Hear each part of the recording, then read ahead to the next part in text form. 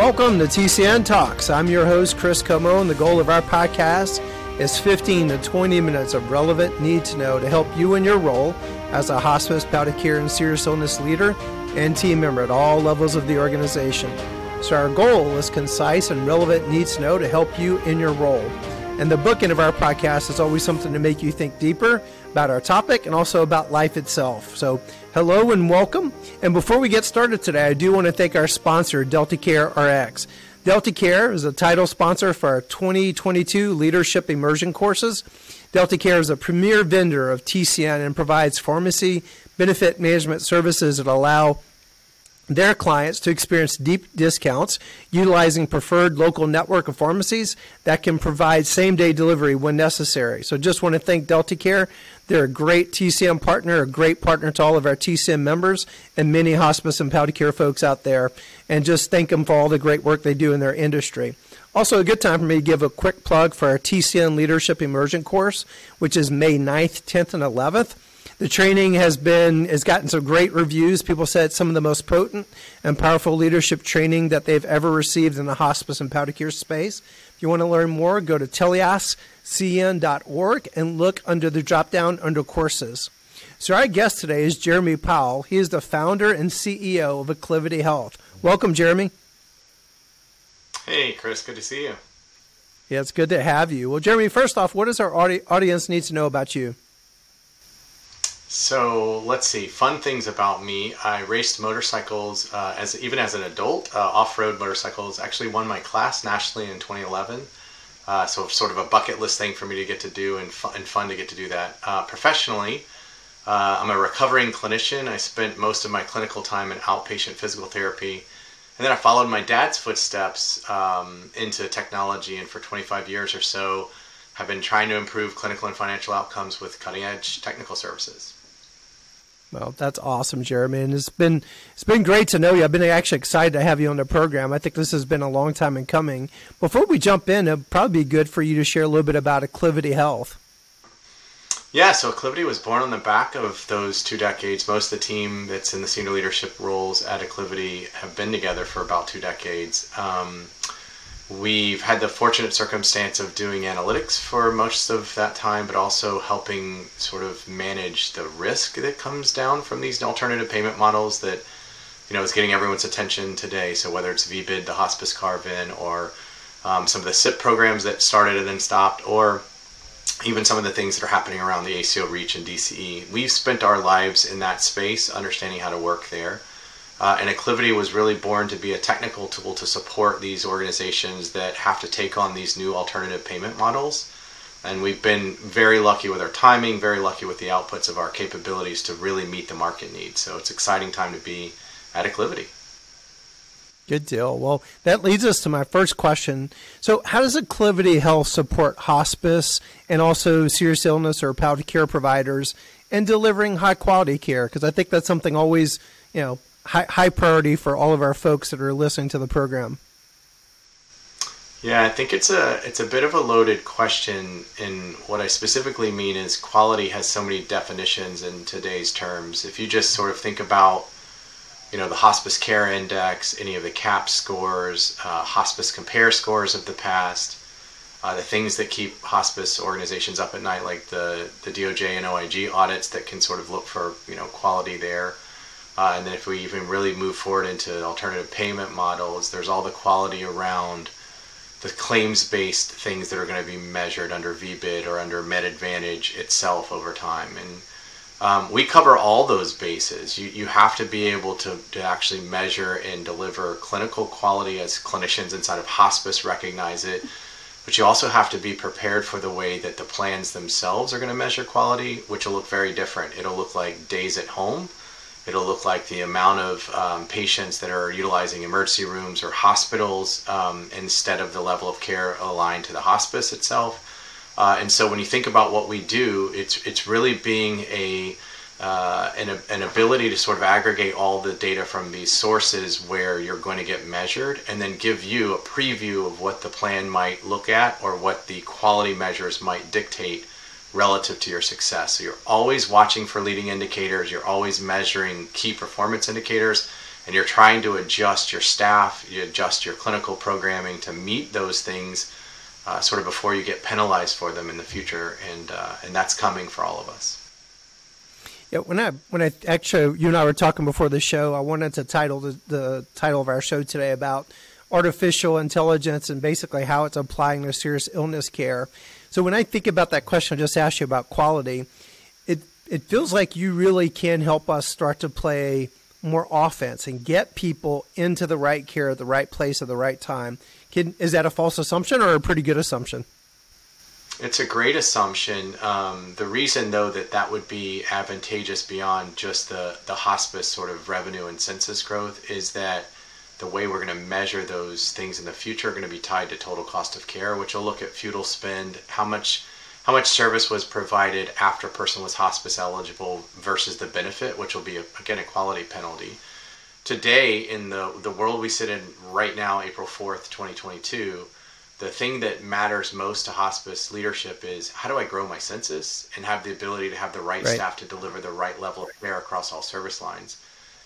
Where we do that, I think, better than maybe anyone is having the ability to baseline what you've done prior to us getting involved and then measure real growth. So a real world example of that is we baselined a hospice organization for about a 3-month period. We turned on our system, and in the first month, we created an incremental 75 referrals over that baseline, and then we continued to do that monthly ever since we've been live. So imagine today, if you're sitting, at your hospice and you're thinking about how do I grow, you shift your problem focus from how do I grow to how do I serve 75 additional incremental patients in a single month, which is a first world problem, but that's what we sort of do.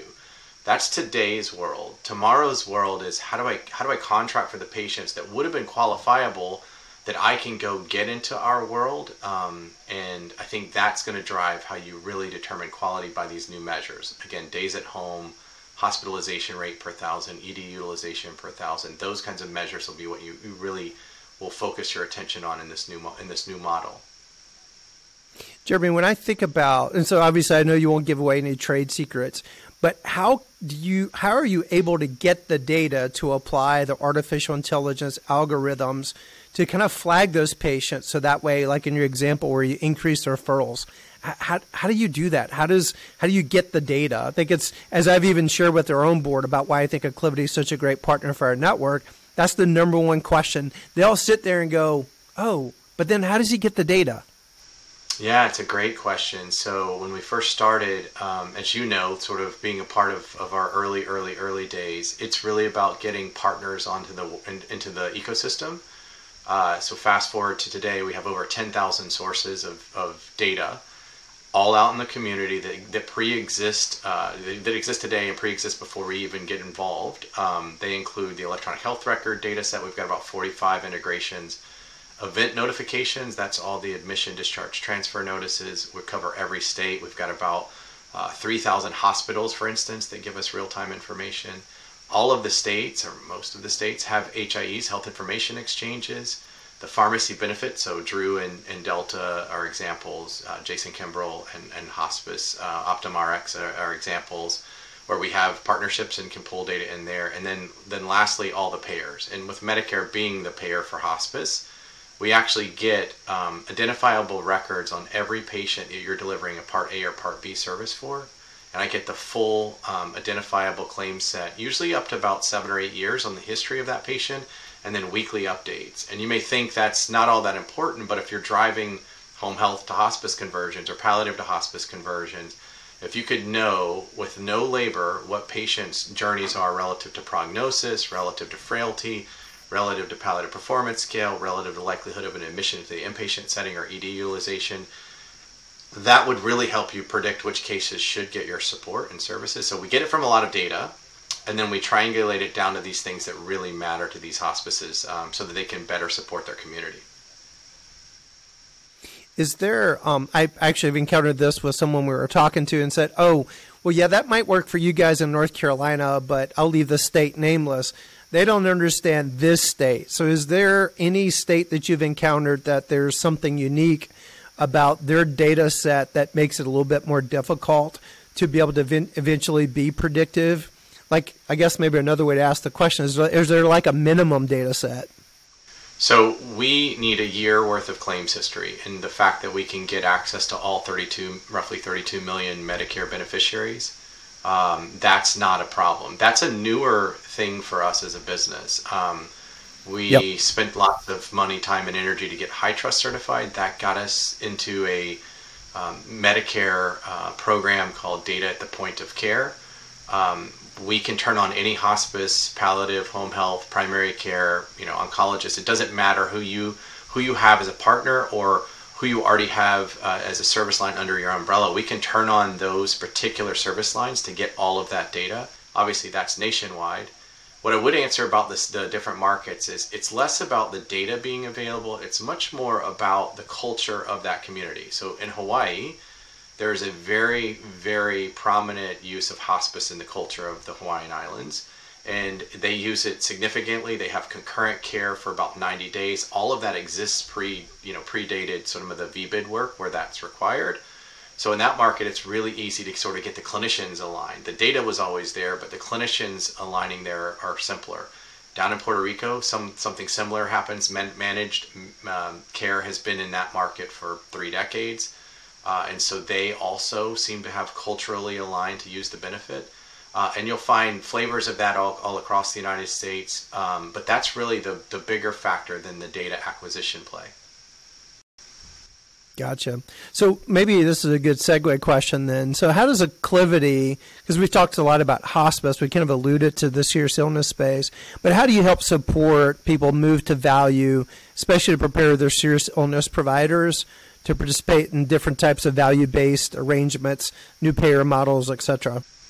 So it really is an economic play at first. I mean, having done this, the HMO, which is really sort of a managed care approach to insurance, to care delivery, is 30 plus years old. Hospice as a benefit's been around for 40 plus years. It's a value-based care arrangement. You're getting a daily rate for the entirety of the care. So hospice is probably one of the most senior sort of veterans of this game. What value-based care means for the seriously ill providers is how do you make decisions, almost actuarial type decisions, about whether or not this is going to benefit your ability to thrive under these alternative payment models. So the way to look at it is, can these financial drivers and incentives that are supposed to provide financial outcomes, can they be met by your team? And it's a marriage between the delivery of service that you have built great capabilities around, and do those services actually align to what the incentive is hoping to deliver financially? Good examples of that in most markets with us, hospice on its own can save between $20,000 and $40,000 per death using our tooling. Palliative care can add another $12,000 to that savings per death. And if you just stick to that knowledge and you can benchmark your clinical prowess against those kinds of quality measures, you really do have the ability to go to market and be in any kind of arrangement. It can be VBID, it can be your own approach to the large plans, it can be standing up and operating your own ACO REACH. They used to be called high needs DCEs, but it's a REACH ACO program for high needs patients. And when you do that, we have customers that have achieved between 10 and 30% savings.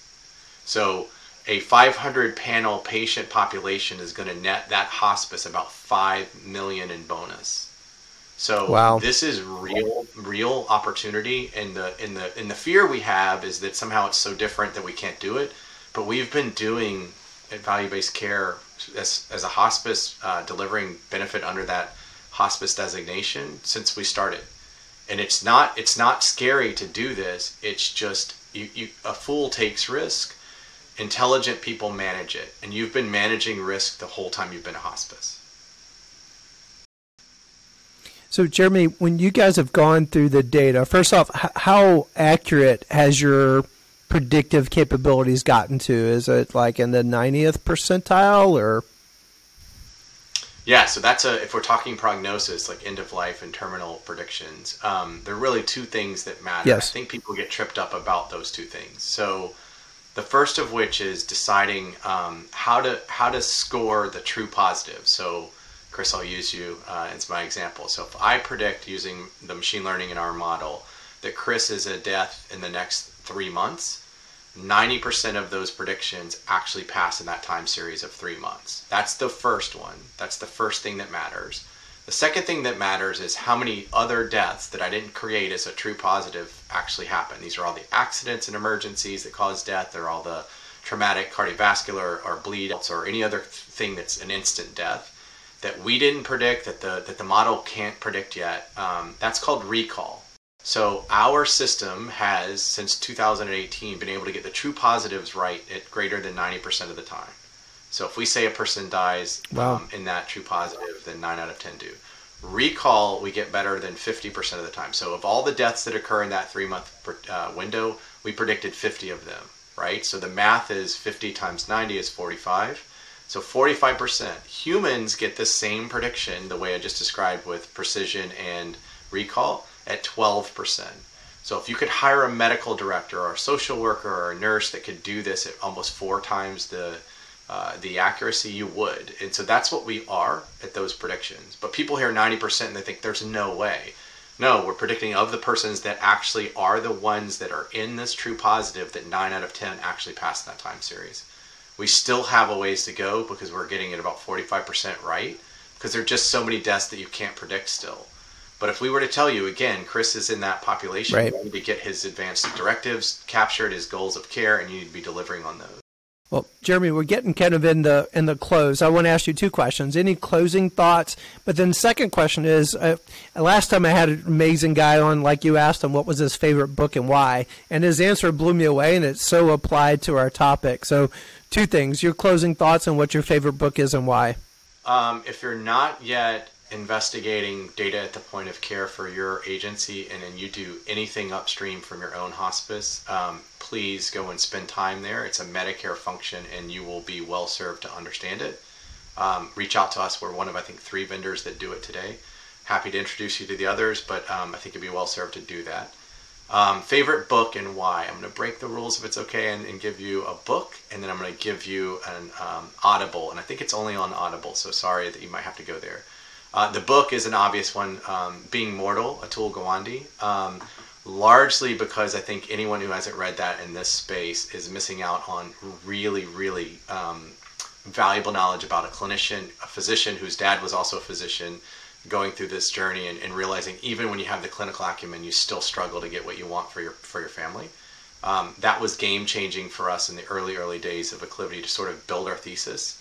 The second one, which is The Rule Breaker, is an Audible by Andy Weir. You may have seen the movie The Martian, but he did a book called Project Hail Mary, and it's almost like 1950s radio theater on Audible. It's so incredibly well done. If you have any amount of kids in your life or any part of you that's still into science fiction and fantasy, it is an incredible listen. That's awesome, Jeremy. Well, and I think that's so appropriate. I'm glad I asked you that question. I've kind of grown up in this industry for 27 years, and we've all gotten used to how technology is coming to so many facets of our life. You've got, obviously, Echoes in homes. You've got Alexa in homes. Right. And so hospice has not morphed all that much because we've been so high touch. But we are going to get left behind so quickly. One thing I was in a meeting today we were talking about is how the baby boomers have transformed every aspect of the economy. And they've always demanded something different. And I think they're going to be demanding something very different. So our sophistication is going to have to increase dramatically, especially over the next 5, 7, 10 years.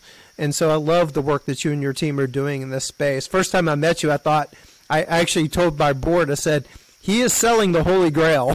This is what we've been wanting for many years. And to think about how, sorry. No, I'm saying it's here. I mean, I think, or any entrepreneur that starts a business sells a vision. What we've been able to accomplish in the last, 18 months is changed what the world, even our worldview looks like. So I would suggest you're right on the money, and the timing for these kinds of investments are now. And there are going to be, unfortunately, winners and losers, and you probably want to be in that first camp.